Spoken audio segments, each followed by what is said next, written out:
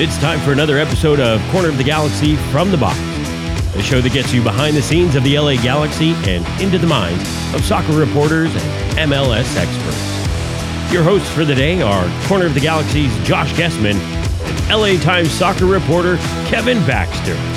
Let's start the show.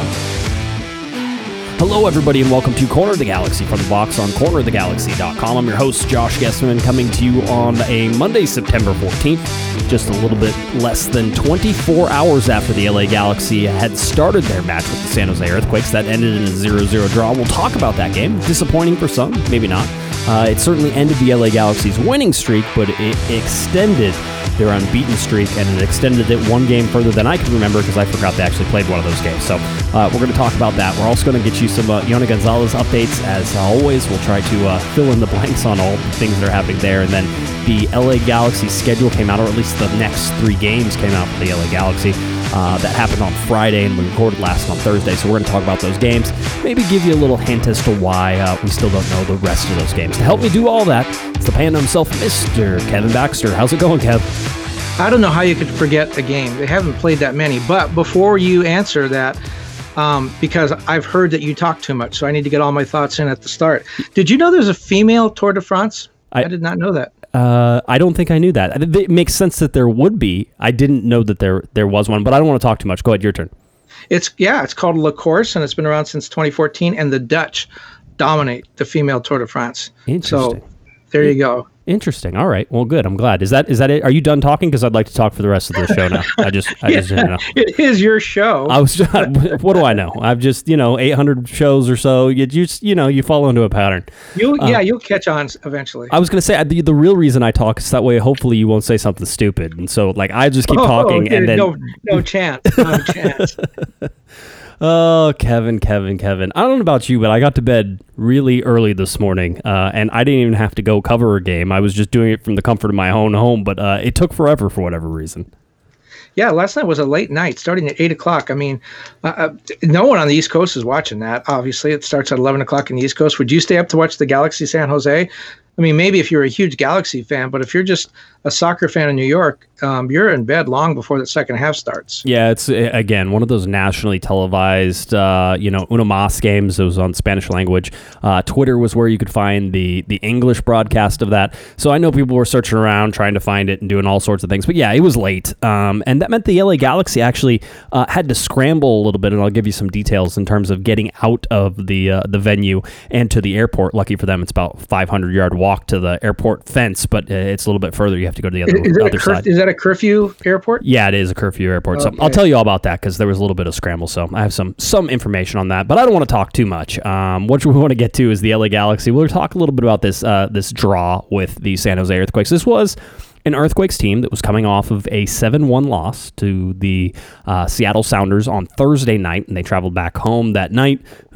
I imagine arrived early in the morning and then got prepared for a Sunday game with the LA Galaxy. But this wasn't just a normal Sunday game there, Kevin, with all the forest fires going on in Northern California, Southern California, up in Oregon, I think even some into Washington. The smoke and the air quality were a question all the way leading up to it. And I'll tell you that while it looked like there was supposed to be some clearing before this, and actually the game might have been played in the green sort of standings in the AQI index, it ended up being played in not the green and not the yellow and not the orange, but in the red, the unhealthy segment for the entire part of that. How high was it? I think from my app at kickoff, I think it was around 150. Because the reason I bring that up, the number is important. And I was actually talking to an MLS official yesterday because LAFC had the same problem playing in LA. They were monitoring it. And what I was told, it's kind of what I suspected. And MLS will not admit this on the record.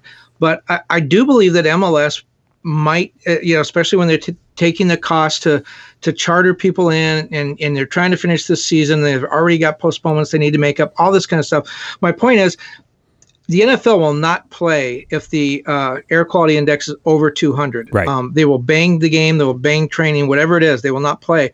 MLS probably is going to skirt that a little bit and maybe try to push the envelope just a little bit because of the expenses involved and other things. But this MLS official told me the fact that the Earthquakes and Galaxy were playing about 8 to 10 miles away from where the 49ers were playing. And the fact that LAFC game last night was about 10 miles from where the Rams were playing, that it would have put MLS in a really bad situation if the NFL had decided not to play and the MLS wanted to go ahead. Right. It would have looked terrible. So both NFL games went forward, and I think the MLS at that point turned off their air quality meter and decided they'd go ahead and play too. Yeah, I mean, you can point the finger at MLS. I don't know if you saw pictures from today's day game that the Oakland A's were playing. But one of the outfielders was wearing an N95 mask, and there was, like smoke. You could see it inside the stadium. It was atrocious. I mean, really, I hate to be like fake, upset about this, but I'm not fake upset. It looked horrible. You look at the LA Galaxy game last night, and there was probably, if you sort of saw the lights at a certain angle, you could sort of see a haze. But what the A's were playing, and I think they might have been playing the Mariners, what those two teams were playing in that stadium today was just horrible. It looked just nasty. So, listen, I think that if you talk to the players, they're going to tell you it wasn't a thing. And I did talk to the players and sort of asked if it was a thing, and they're going to say no. I'll tell you privately that nobody was real happy with playing in those conditions. So that was the first thing that sort of, I'll call them, there were 3 distractions on the night for the LA Galaxy. And again, they'll deny any of these are distractions, and they're not going to let any of them be an excuse. In fact, there's a bunch of guys on the record saying none of these things are excuses. And Guillermo said none of these things are excuses, that type of thing. So that's fine. I'm just telling you what actually was there. So you had that was the air quality, which was a question. Then you had the same day travel, which we've talked about, and a trip up to San Jose is less of a trip than a trip up to Portland for sure. It's still getting on a plane, traveling up there, playing the day of, and Guillermo at least acknowledged that a little bit. I think overall the Galaxy, even though they had a week off, Kevin, are tired from playing all of the close games that they had before this. So there's a little bit of factor that. And then the third factor, which anybody watching this game could see, was the field. And I think we've had this problem with this particular field before, which is this field loves to tear up in giant big strips, and players lose footing very, very easily. So I think those were the 3 things that sort of stood out to me in terms of the environment that the Galaxy were playing in, and sort of some of the challenges before they even got to kickoff, really. You get on the field and you sort of play that. Those were the things that I saw, at least for a little bit. Did you get any sense of that, Kevin, from watching some of the highlights and some of the things that were on there? Yeah, I mean, I think the field looked atrocious, and I'm really not sure what the reason for that is. I mean, it hasn't been used for 4 or 5 months. They should have been able to get the field together. So that's kind of inexcusable. The thing about the game, though, the result. Okay, so it's a scoreless draw. It's a little bit worse than maybe it looks for the Galaxy, because San Jose has given up 26 goals this season. And I know that they played a second team in that route in Real Salt Lake. Seattle, excuse me. But still, they've given up 26 goals. LAFC is the only team that's really close with 25. So for the Galaxy to come out of there without a goal was a little bit surprising. Also, Christian Pavone had a streak of 7 games with at least a goal or an assist, 7 straight games, and could not get on the score sheet. He had 4 shots, only one of them on goal. Chicharito came in at the 57th minute and didn't get any shots. So the Galaxy need to find a way to sort of get him into the mix as quickly as possible. The Galaxy only had put 2 shots on goal. So the offense just seemed to be off all night. That's the bad thing. The good thing is the defense continues to play really well. I mean, this is David Bingham's his 3rd shutout in 5 games. Is that right? Yeah, I think you're correct. Yes. And we know David Bingham is a decent goalkeeper, but he maybe relies more than most on his defense. When the back line plays well, David Bingham has a good night, and the back line played very well, so David Bingham had a good night. The thing you and I were talking about before we came on, though, is when they started this 6-game reboot, which they've only played 5, they still have to make up the game with Seattle that was postponed. But when they started this little reboot, we talked about how it didn't look like there were a lot of points there. If 3 weeks ago we said they were going to go up to San Jose and get a point, even if it was a scoreless draw, I think everybody would have embraced that and said, yeah, that's good. We could use that point. That'll be helpful. The fact that now we look at it and say, it's a little bit disappointing, I think that shows just how far the Galaxy have come in the last 3 weeks. Yeah, I mean, there's some advancement there. I'll tell you this, because I heard the announcers sort of, going on and on about this point, which is, well, there should be goals in this game, and the LA Galaxy should win this game, and anything less than an LA Galaxy win is a disappointment. And I'm like, that's totally not true in any shape or form for the LA Galaxy. Again, we're still trying to figure out what this LA Galaxy team is, Kevin. And I think that because they've strung together some good games, we think we've figured them out. I would say that that's a bunch of malarkey right now. I don't think we have the LA Galaxy figured out at all. I don't think the LA Galaxy have themselves figured out. Right now, what they've been living off of is some great play from a couple players, really. Christian Pavón has been absolutely dominant and should be mentioned in any MVP race, and just because he had an off night. Although I actually got some Christian Pavón hate, which I literally, I think I slammed my head against the desk while I was typing. I saw a tweet pop up, and they're like, you know what? Boca fans warned us about him. All right. And I'm like, you can't say that about a guy who has 21 goals plus assists in 21 games. You can't. You're right, Kevin. You just highlighted the fact that Christian Pavón ended a streak of his, basically, when in the last 7 games he had either a goal and assist. I think that was the stat you gave.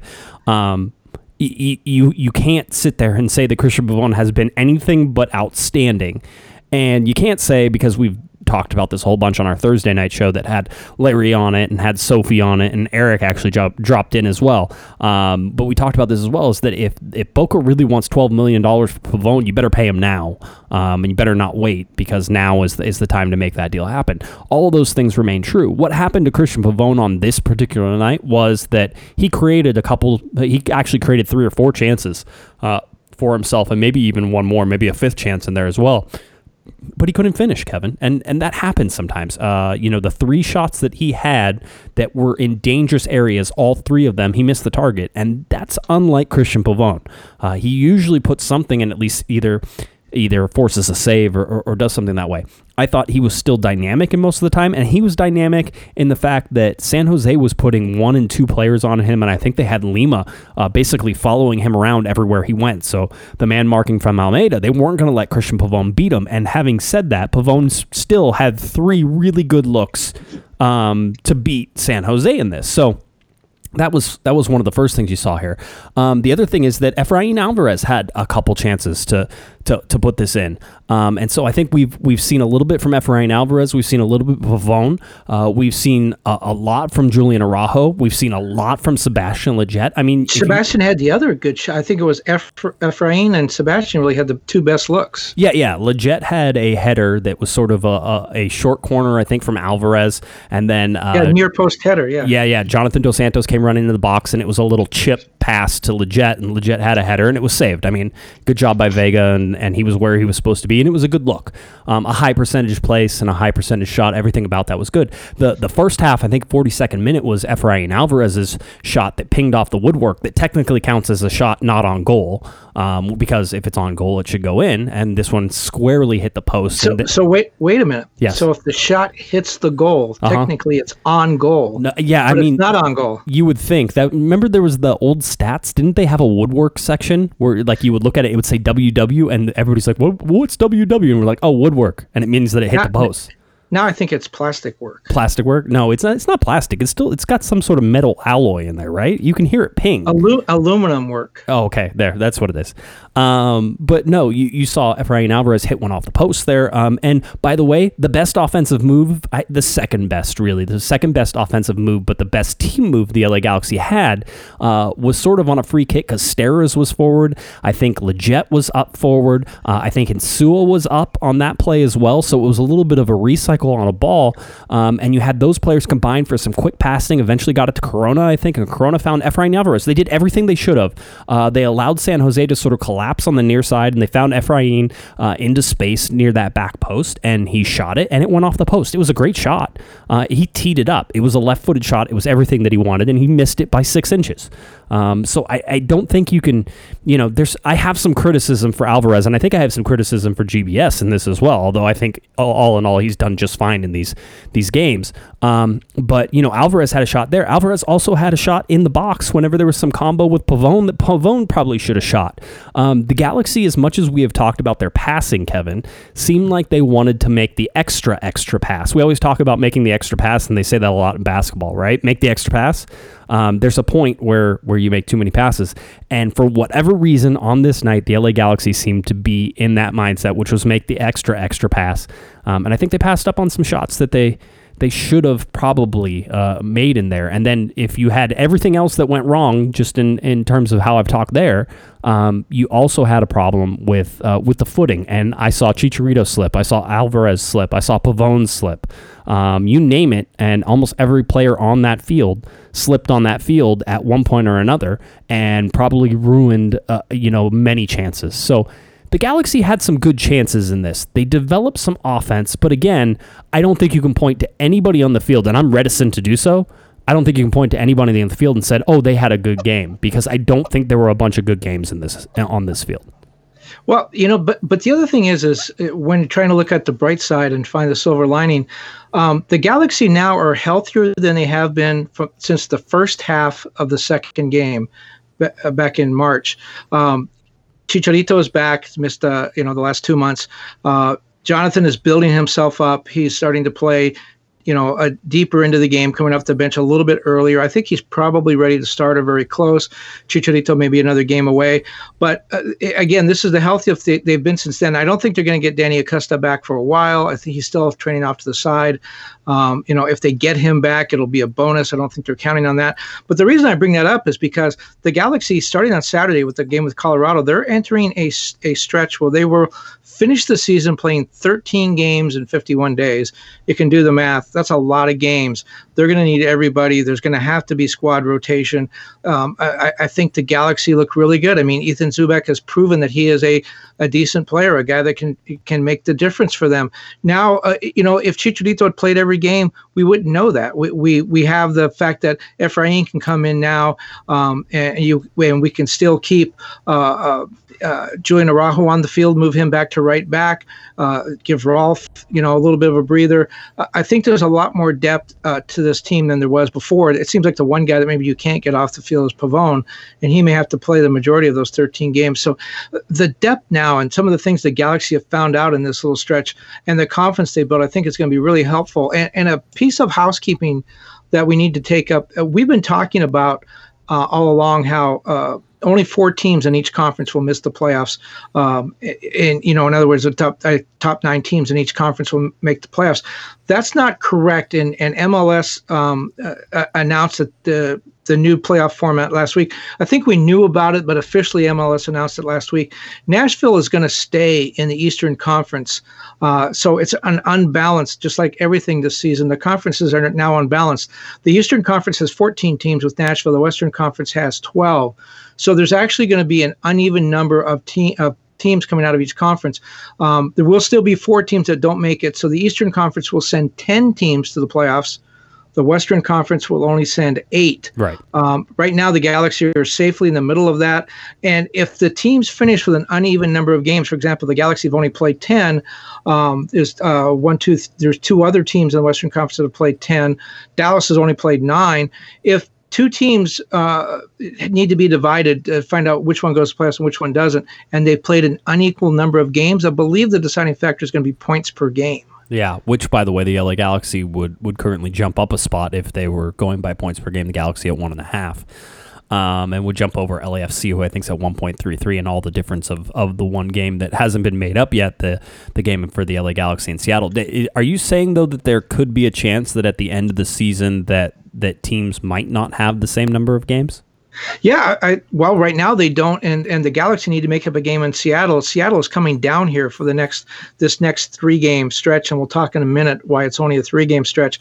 I don't know why they just don't have that be the makeup game and schedule the other thing in later when they have more time. But teams need to schedule in games like we mentioned. Dallas has only played 9 games because they didn't play the 3 games in Orlando. They had 1 game postponed because of the Black Lives Matter protest. They're going to make that up, one of those games up on Wednesday. I think the Black Lives Matter game is going to be made up this week. But yeah, teams right now have games they need to make up. And if any team is unable to play because of COVID or some other reason, right. If Portland can't play a game because there's too much smoke from the fires, whatever it is, I mean, there's just not much time to make it up. Like I said, the Galaxy 13 games in 51 days. Imagine if they had to put another game in there because of a COVID situation or something. So I would not be. I don't anticipate this would happen, but at the same time, I would not be surprised if they have to go to the point per game to determine the finish in the conference standings. Yeah, I do think there'll be some teams ending up not playing the full 23-game schedule, which again is the shortest schedule in Major League Soccer history. Yeah, it's obviously abbreviated for all COVID-related things. The Fires I think are putting a strain on that as well, and just in terms of completing it. We talked about the Western Conference being one of the most difficult places to play, especially in the Western Coast Conference, I guess is almost how it's set up.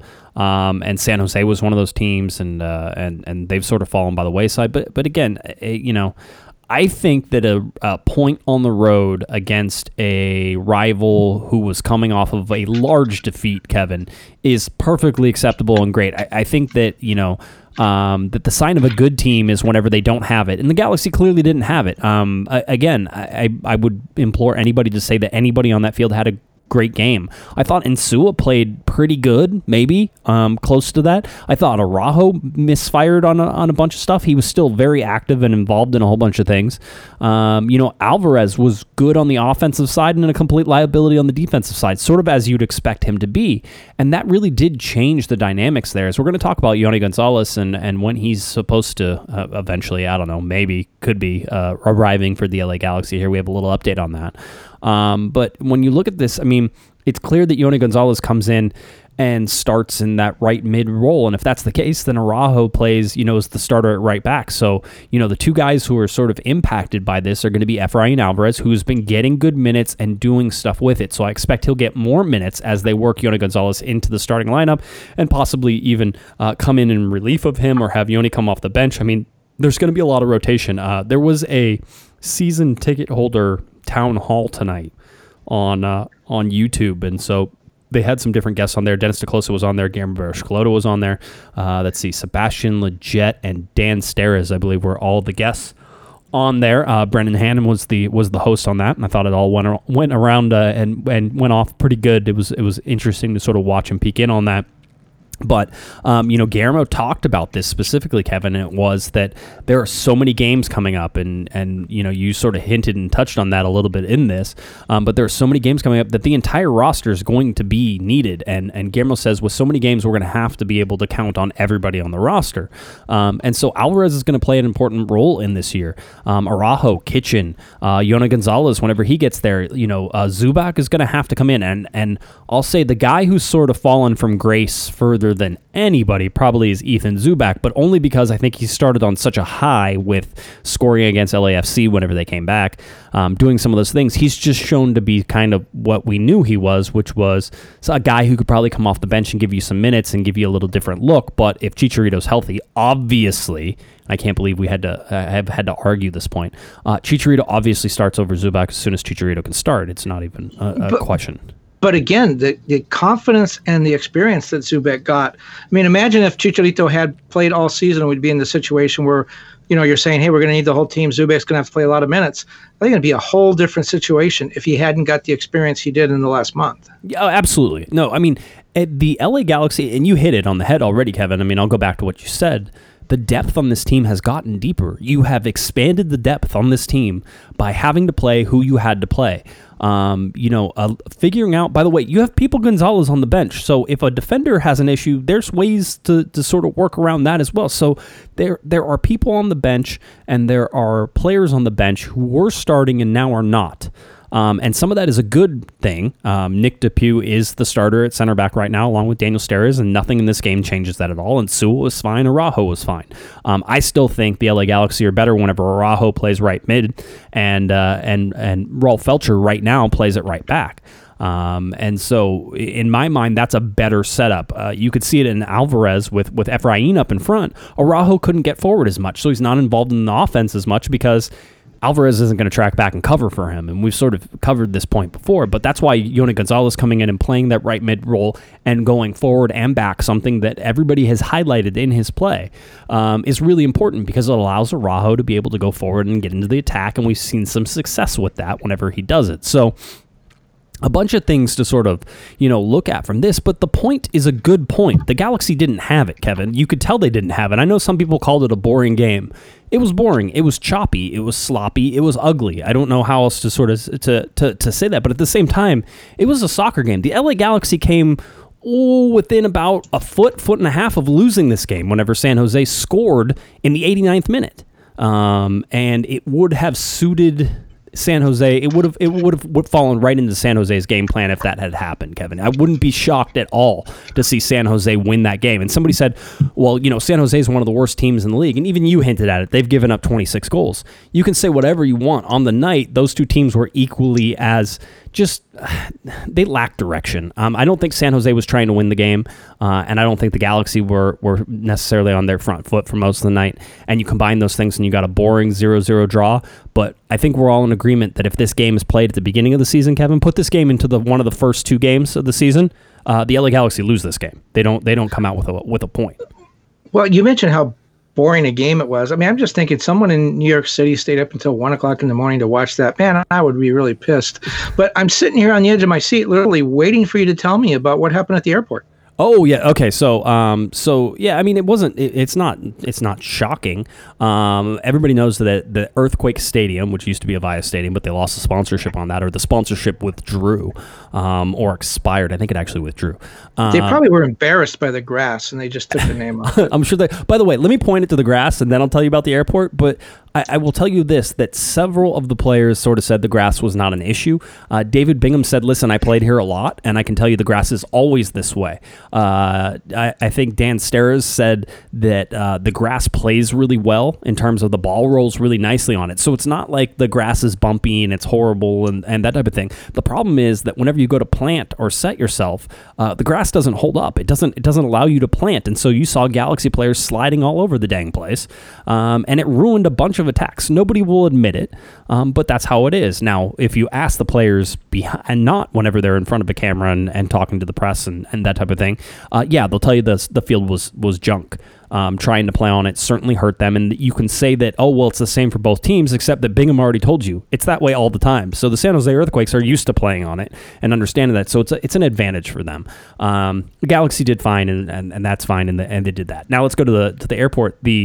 The post-game was abbreviated. It was very quick. They got the players and coaches in as quickly as they possibly could, and we were sort of rolling through things pretty fast. And I think, one of the one English language reporters that was on duty for this particular game, so I was asking most of the questions, and we were just rolling through people pretty quickly. I was told... I sort of asked if Chicharito was going to speak because I know there was a lot of Spanish language people on, and I got told that they had to run to the airport, and I was like, oh, okay. I go, what's wrong? And he goes, well, there's a curfew. So San Jose has an 11:30 p.m. curfew from no way. Yeah, so they had to get out of there by 11:30.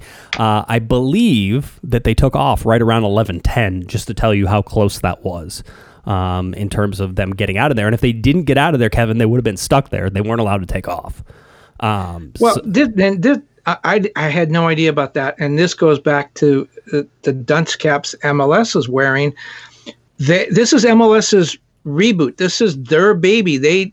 TV didn't ask for these games to be scheduled this way. The teams didn't ask for this. MLS was the one that said, look, same-day travel, can't stay overnight. It's a COVID thing. We're learning from what happened with Major League Baseball. In and out, you got to fly home the same day. Great. MLS has to check on this. Hey, the airport you're going to fly in and out of is San Jose. Hey, it has a curfew. Maybe starting the game at 8 o'clock is not a good idea. What if there had been an injury and there was a lot of stoppage time? Yeah. What if the lights had gone out and you had to delay the game for 10 minutes? What if there was a traffic jam at the airport? There's a million things that could have gone wrong.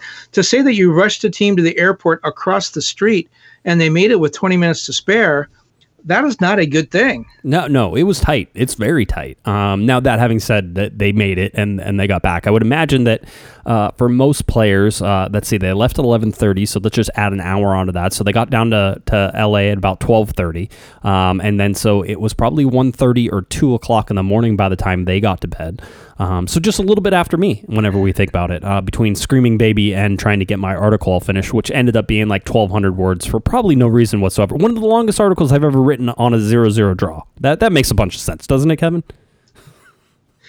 Yeah, I actually had to describe all the goals, so I can see how that would take a lot of space. There was too much room. That was it. There was too much room for me to do it. But no, I mean, it was another busy travel night for everybody. And again, the Galaxy, I'm guessing, didn't train today. They may have come in for a little bit of recovery, in terms of maybe some stretching or some different therapies that they go through. But I don't believe that they trained today. I don't believe that they went real hard if they did anything like that. And as a matter of fact, it shows Monday was basically everything was off. So they didn't have anything to do today on September 14th. So they did that. They got it through. They get the point. Everything's, as far as I'm concerned, everything's good. I will say this.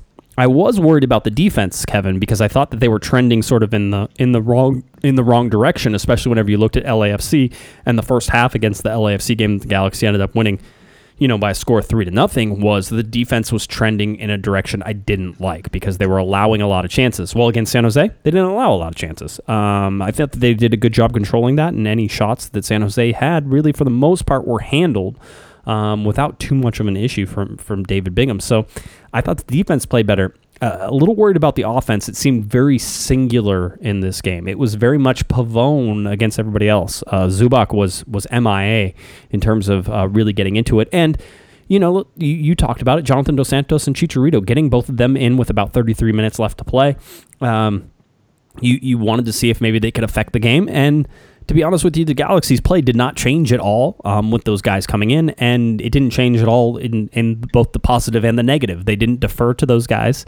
They weren't trying to force the ball onto Chicharito. There was one really good chance where I think if Chicharito didn't slip inside the box, they had a good chance at it. But for the most part, nothing changed. And I think that that's a good thing for people who were worried that the ball was going to get forced into Chicharito at every possible angle that they had.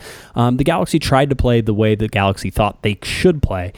It just wasn't happening on the night. It was a poor offensive sort of performance. And Dan Steres says, even playing out of the back, we weren't good. So it wasn't just the offense. The defense didn't help the offense besides keeping a clean sheet. So I don't know. It's an interesting game that I think if you look back on it at the end of the year, you're going to think and say, you know what, that was an okay result there. That wasn't bad. It didn't kill the momentum, and you still got a point. Who knows? I guess if the Galaxy end up coming about 2 points short, they're going to look back and say they probably should have won this game. But winning on the road is hard in Major League Soccer. I don't care if it's during a pandemic or anything else. Well, they could also look back and say they should have got at least a point out of that game with Vancouver in early March, yep. which they lost. Are we ready to move on from that? Because I want to talk a little bit about the schedule. I think there's some really interesting things here. Yeah, you want to talk schedule or Yony Gonzalez first? Should we update people on Yony a little bit? Yeah, go ahead. Okay, let's do that. Basically, he's not coming. Yeah, he's not. He's not here yet. So Dennis DeClosa on that season ticket virtual town hall basically said that there were issues with the embassy in Brazil. Something was holding things up, and so they were hopeful that in the next couple of days that would all be cleared up and that Yony Gonzalez would be on his way. Now I've been told that he was going to be on his way a bunch of different times. I don't think... There's two things. I think you want to be critical of the LA Galaxy in this because I know that Gonzalo Higuain came into this, signed a deal with Miami well after Yony Gonzalez apparently signed everything with the LA Galaxy, and Higuain's basically training with Miami already. So you want to say what's going on, but you have to understand with the pandemic, both here in the United States and in Brazil. Brazil has it very bad as well. That those two things are slowing things down right now. And so if you look at Yony Gonzalez coming from Brazil and trying to get to the United States, that has not happened quickly. And so I think at this point, you should just keep your fingers crossed that he's even going to make it for any of these phase 2 sort of games that are coming in the next couple weeks. I think that's a hopeful thing. Yeah, I don't think he plays phase 2 at all. Phase 2 is only 3 games. It'll end September 27th. Even if he were to get out of Brazil tomorrow, I mean, Higuain's coming from Italy. If that's where he was, if he didn't go back home, he's coming from Italy. It's a little bit different situation. Brazil is still blowing up with COVID. I would anticipate, much like the U.S. women's national team players, Alex Morgan, Christian Press, Tobin Heath, that went to England, they all had to quarantine. My guess would be that Yanni Gonzalez is going to have to do some sort of quarantine when he gets here. I would be really surprised if he got off the plane and went right into a training situation. So I think phase 2 is a little bit early, but even after phase 2, the Galaxy will still have 10 games and a month left to play. Remember, Pavone came in last year and played, didn't get here until the final 11 games of the season. And look at the impact that he made. If Yanni Gonzalez can play 6-7 games, especially if he comes in early to mid October when everyone is already gassed by the tightness of the schedule, I think he could help a lot, increasing the depth, if nothing else, and giving guys a chance to take a game off and not having that position drop off in terms of talent. So, yeah, there is a little bit of a race to get him here, but getting him here with even a half dozen games, I think might be enough. And then going into the playoffs, it makes the Galaxy a different team, one that their opponents will not have seen. Yeah, it is. Let's get you those 3 games, those additions, and I'm sure you already know them, but we want to make sure on the podcast you get them all. On Saturday, September 19th, coming up, the LA Galaxy will host the Colorado Rapids. That game, 7:30 p.m. kickoff time, right now listed as Spectrum Sportsnet. All 3 of these games, as a matter of fact, are all listed as Spectrum Sportsnet, although there does seem to be some inkling that perhaps the last game might also be picked up nationally by ESPN and ESPN Deportes. The second game is Real Salt Lake on Wednesday, September 23rd at Rio Tinto Stadium. So that is an away game, 6:30 p.m. kickoff time, Spectrum Sportsnet. And then this is the game that might be picked up nationally. It is the defending MLS Cup champions, Seattle Sounders. This is not the makeup game, apparently. However, they'll be playing on Sunday, September 27th. It's a 7:30 p.m. kickoff time, Spectrum Sportsnet. And again, that is the game that could possibly be picked up by ESPN and ESPN Deportes. And it would make sense because ESPN always does very good with Sounders games. And if you combine the Sounders with an in-form LA Galaxy team, the ratings for them should actually be pretty good. So having said all that, a 7:30 kickoff on a Sunday night is not ideal, but it is what it is. I guess that's just the scheduling we're going to go. It's all about TV right now, though, Kevin, because nobody else is going to be in the stadium to watch these games. It's not about getting fans in the stadium. It's getting eyeballs on TV. And I know and I feel Galaxy fans' frustration whenever I announce that these games right now currently only listed on Spectrum Sportsnet, which excludes a large portion of people who are trying to watch the game. And here's, when you talk about TV, it's only for TV. Here's the effect that has. Let's look at Seattle. I know nobody cares about the Sounders, and we're not going to feel sorry for them, but take a look at that game. They're going to be 7:30, 2-hour game over by 9:30. Even if they do the rush thing in post-game media and get out of Dignity Health Sports Park at 10:30, get to the airport, maybe they're wheels up by 11:30. That seems to be rushing it. Maybe to make the math easier, say 12. Mm-hmm. So they're wheels up at 12. It's almost a 3-hour flight. By the time those guys get home in Seattle, it's 4:30 in the morning. That, again, going back to MLS is making this schedule, and they're the ones demanding that teams travel day of game.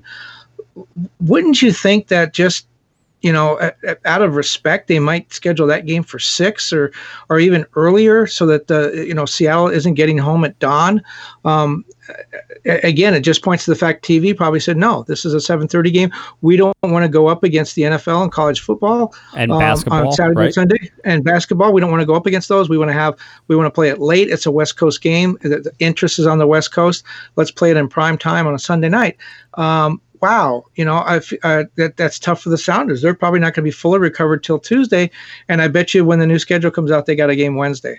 Yeah, very well could. I would imagine they give them a little more time. I would imagine the LA Galaxy get more time than a Wednesday, perhaps a Thursday. But then it goes Thursday. If you go Thursday, then you have Sunday, and that's a nightmare too. So yeah, there's a whole bunch of stuff that's coming. So those are the 3 games that are sort of added there. Let me give you the LA Galaxy schedule for this week. We've already talked about Monday and sort of the break that everybody got. That was LA Galaxy 2 as well, I believe, also had a break on that. The LA Galaxy 2 will play on Tuesday at 7 p.m. If you want to watch some LA Galaxy 2, if you want to chat some LA Galaxy 2, you can head to the Discord where we have an LA Galaxy 2 channel, and it lights up during games. So 7 p.m. kickoff, and you can find that on ESPN+. It's very easy. It's apparently the Galaxy have tomorrow off, Kevin. It's calling the LA Galaxy off for tomorrow as well, so they'll get another day of rest, and then they'll return to training on Wednesday. Then you have Thursday. By the way, that's really smart because, again, the schedule, it's going to be 2 games a week. This may be the last time for them to have a legit day off, not a recuperation day off, but a legit, hey, go to the, if you're in Orange County, maybe you can go to the movies, day off, spend time with family. That may be the last one of those they see until late November. Yeah, it very well could be. Let's see. Thursday is the media availability. So if you're looking for any updates, whether that's Chicharito, whether that's Jonathan Dos Santos, you want to find out about Yony Gonzalez, because, I always want to. There is a media availability that'll start around noon or so. And then you could go ahead. I was going to start reading the meeting password and ID there. So that way we could just have all of our listeners on the media call there for a second. I don't think the Galaxy would appreciate that. The LA Galaxy training will train on Friday, and then they have the game Saturday night against the Colorado Rapids. So that's your schedule right now, and I think that they might have Sunday off as it looks right now. So looking at that and sort of taking a look at what the LA Galaxy have and where they're going to be in this next week sort of gets you set up for this busy time that is going to soon hit here, Kevin, and it's going to be a lot of games coming very quickly. So should be pretty interesting. Does the lovely and talented Mrs. Pato know about your crush on Yony Gonzalez? It's kind of unnerving. I said to one of the LA Galaxy PR guys, I said, I'm just going to make a program that texts you every day asking you where Yony Gonzalez is, because and they're like, I think you're obsessed. I'm like, well, it wasn't an obsession, but now it's starting to be. It's almost like, well, he's not coming. Well, now I really want to know when he's coming. Like it's spurring. This is playing hard to get. Yony's playing hard to get, and I'm falling right into the trap, Kevin. And that's why he's not coming. He's scared of you. Probably. That wouldn't surprise me at all. No, I think it's going to be an interesting time for the LA Galaxy. I'm really excited to sort of see what he can do. This has the potential to be a very big signing. It does a lot of things for the LA Galaxy, Kevin, and for the biggest thing for me is we talked about the depth. It increases the depth, and that makes this LA Galaxy team better. Even if he's a guy who eventually has to come off the bench to start with, it still makes the LA Galaxy a better team if he's 80% of the player I think we expect him to be. So I think it's really important. And we talk about this. There are 3 games in this sort of partial schedule, we'll call it, Kevin. The partial schedule for phase 2 that we got 3 more games. And then the LA Galaxy have 10 games. That's it. You're done. There's no more games until you get to the playoffs. And right now the LA Galaxy are positioned well for the playoffs, but a lot of things can happen in 10 games, as you've seen by the LA Galaxy being last in the Western Conference and then playing 5 games and being, 5th and basically within striking distance of the top teams in the Western Conference. So looking at all those things, the LA Galaxy are really we're in the home stretch. It doesn't feel like the home stretch. It feels like everything just is really getting started again, Kevin, but that's not the case at all. We're in the home stretch. There are not that many games left for the LA Galaxy to make an impact, on this season. And as you pointed out, a very short season. Well, once again, you said you're really excited to see Yony, and it's just still freaking me out. I'm gonna get a Yony Gonzalez hat. It just says Yony on it. What do you think? You got to make shirts. Yeah, shirts. Yeah, no more shirts. I think everybody has enough Corner of the Galaxy shirts. I don't think we need any more of those. We'll see. We'll see how it goes. So the only other thing I sort of wanted to touch on for this show, and then we could talk about any other topics we want. Well, we still got to do the schedule, man. We did the schedule. No, we didn't talk about why the schedule's the way it is. That's right. Okay, so yes, let's talk about. So the idea that we had heard, Kevin, was, or at least you and I were assuming that we might get another 6 games, right? That we would be like, okay, we're going to get 6 games. Then we had heard that perhaps they're going to release all of the stage 2 stuff at once. So you're going to get 12 games / 13 for the LA Galaxy. So you're going to get 12 games all in one shot. But what we got instead was sort of a, let's push this down the road a little bit, and we're going to give you 3 games that only gets us to the end of September. And there's a bunch of reasons for that. So I'll let you talk on that. Let me give you the 411, as the kids say, on this. There was a real belief that they were going to release that there was only going to be 2 phases to this reboot. Phase 1 was the first 6 games, and Phase 2 would be the final 12, and they would release all those together. That didn't happen, and it didn't happen for a couple of reasons. The biggest reason is the Canadian teams. There's still a travel ban on between the U.S. and Canada. Non-essential travel is banned. Most non-essential travel is banned, and they did not consider an MLS game to be essential travel. So the 3 teams in Canada, Montreal, Toronto, and Vancouver, played against one another the first 6 game phase.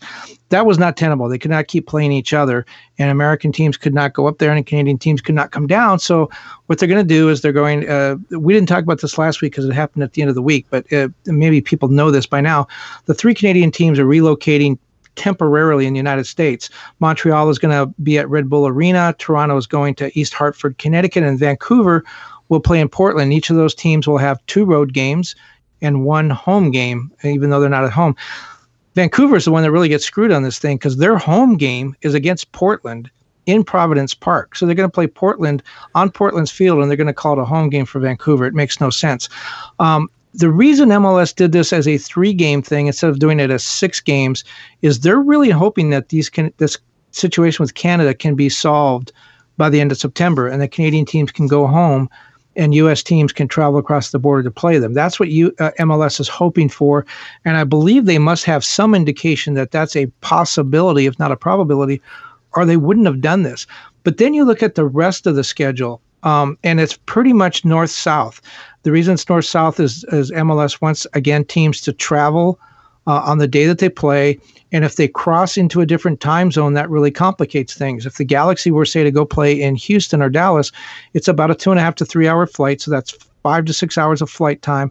Plus, they lose 2 hours in the time change. That makes for a super long day with having to play a game. So they're trying to keep teams in their same time zone. There's a little bit of flex here on the West Coast in that Real Salt Lake in Colorado play in Mountain Time Zone, and they're crossing over to the West Coast. But for the most part, it's created some really, I don't want to say funny, unusual road trips. For example, the Philadelphia Union.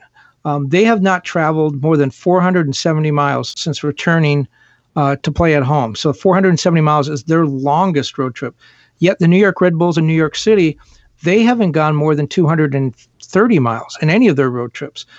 You look at Minnesota United, they're in the middle of the country. They can't cross time zones, so they've got to go up and south, north and south. They've been to Texas twice already. They're going to play Kansas City. They've had 3 road trips, and those 3 road trips have averaged 850 miles. And then again, you compare that New York City and the Red Bulls, they haven't gone even 1/4 that far for any of their road trips. So it really makes for an uneven and an unfair schedule. And so you and I have talked about this before. Columbus right now has the best record in MLS. Does that make them the best team? When you look at their schedule, they've played almost half their games against Cincinnati and Chicago, the 2 worst teams in the Eastern Conference. Are they really the best team? They have the most wins and they've given up the fewest goals, but are they the best team?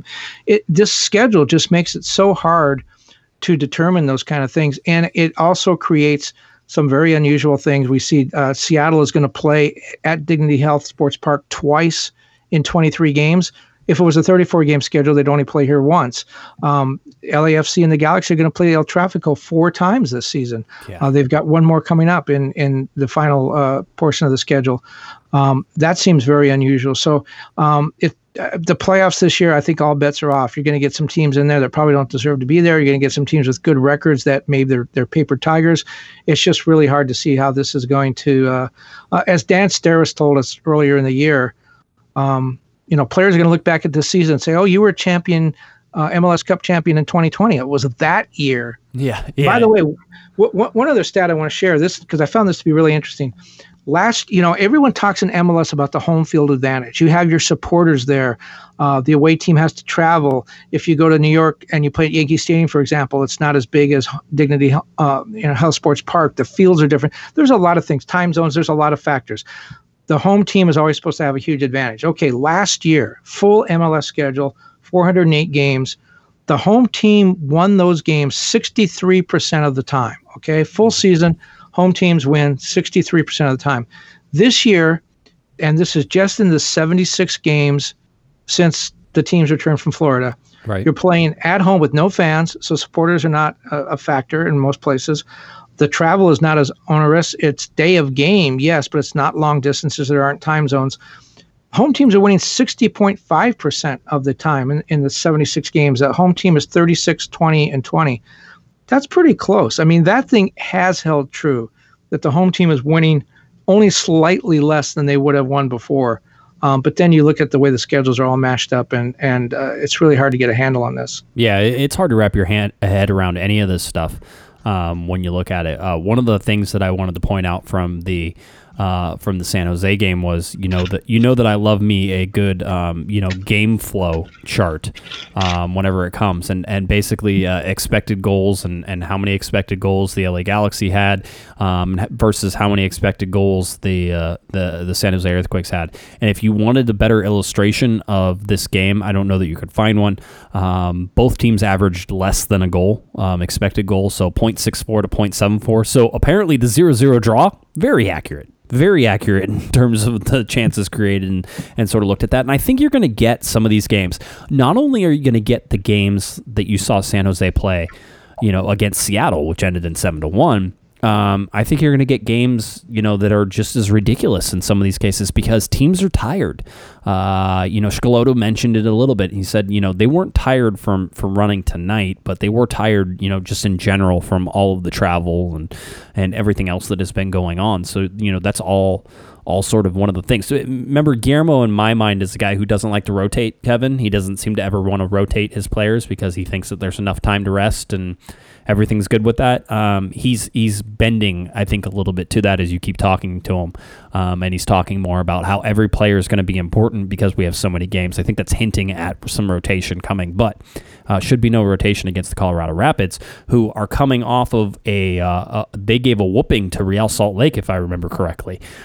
So that'll be an interesting to watch to see if Colorado suddenly figured something out, or if, again, you see these weird results, and I have a feeling it's going to be weird results, Kevin. That's what it feels like in a lot of these things, but seeing these weird results from Major League Soccer in just some of these weird little games, because Colorado beat Real Salt Lake 5-0 at Real Salt Lake. That shouldn't happen, not the way that Colorado has been playing, but you see it. And then you see games that are 7-1, with Seattle earlier in that game, and you see even Nashville beating Atlanta, although Atlanta, the wheels are falling off. It's interesting sort of pointing it out that both two teams came in, expansion and sort of were on fire with LAFC and Atlanta, have struggled a little this year.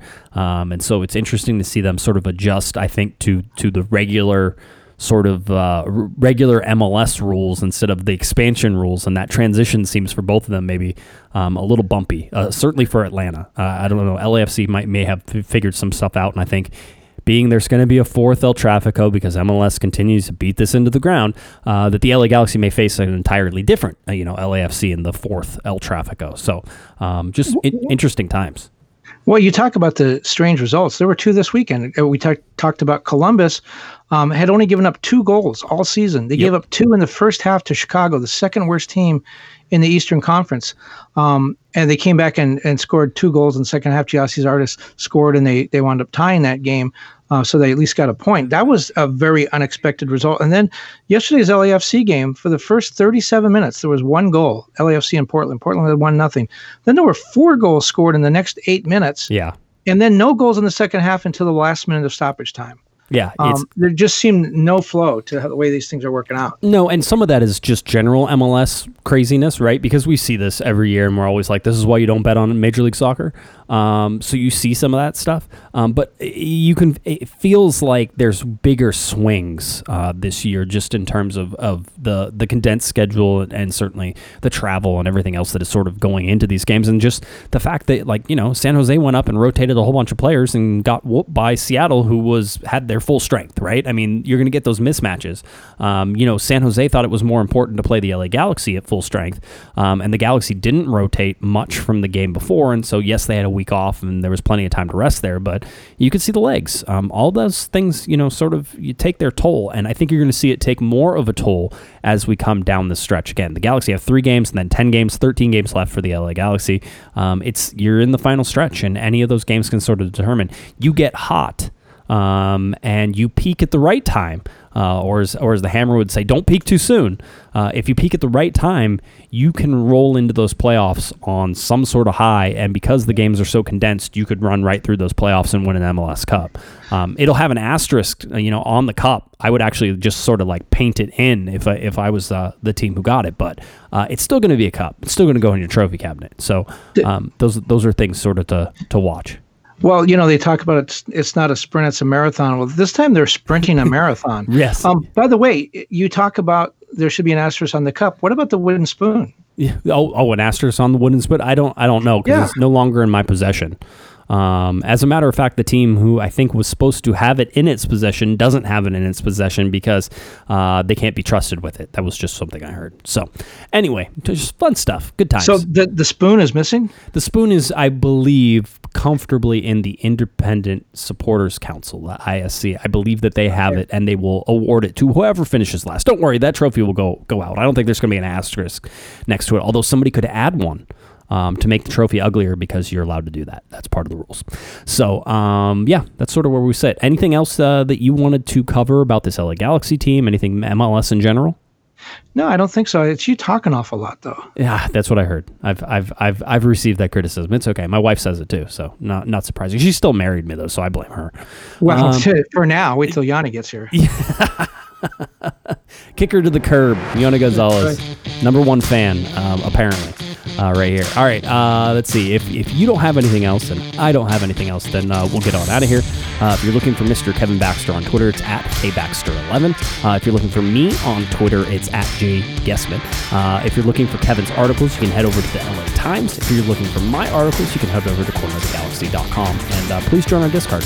Over 600 people in there now, a whole bunch of talk, so some good times, and certainly fire us up during the game. So hopefully we can join you in there. All right, for Mr. Kevin the Panda Baxter, I'm Josh Patrick Guessman. You've been listening to Corner of the Galaxy from the box on cornerofthegalaxy.com. Have a great one, everybody. You've been listening to the Corner of the Galaxy podcast on cornerofthegalaxy.com. You can follow the show on Twitter and Instagram at Galaxy Podcast, and be sure to check out and subscribe to iTunes, Stitcher, and Facebook by searching for Corner of the Galaxy. Fans, we thank you for listening, and we ask that you be kind and courteous to your neighbors as you leave the podcast. We thank you for joining us and look forward to seeing you again. Until then, I'm Michael Araujo, and on behalf of the entire Corner of the Galaxy crew, goodbye, everybody.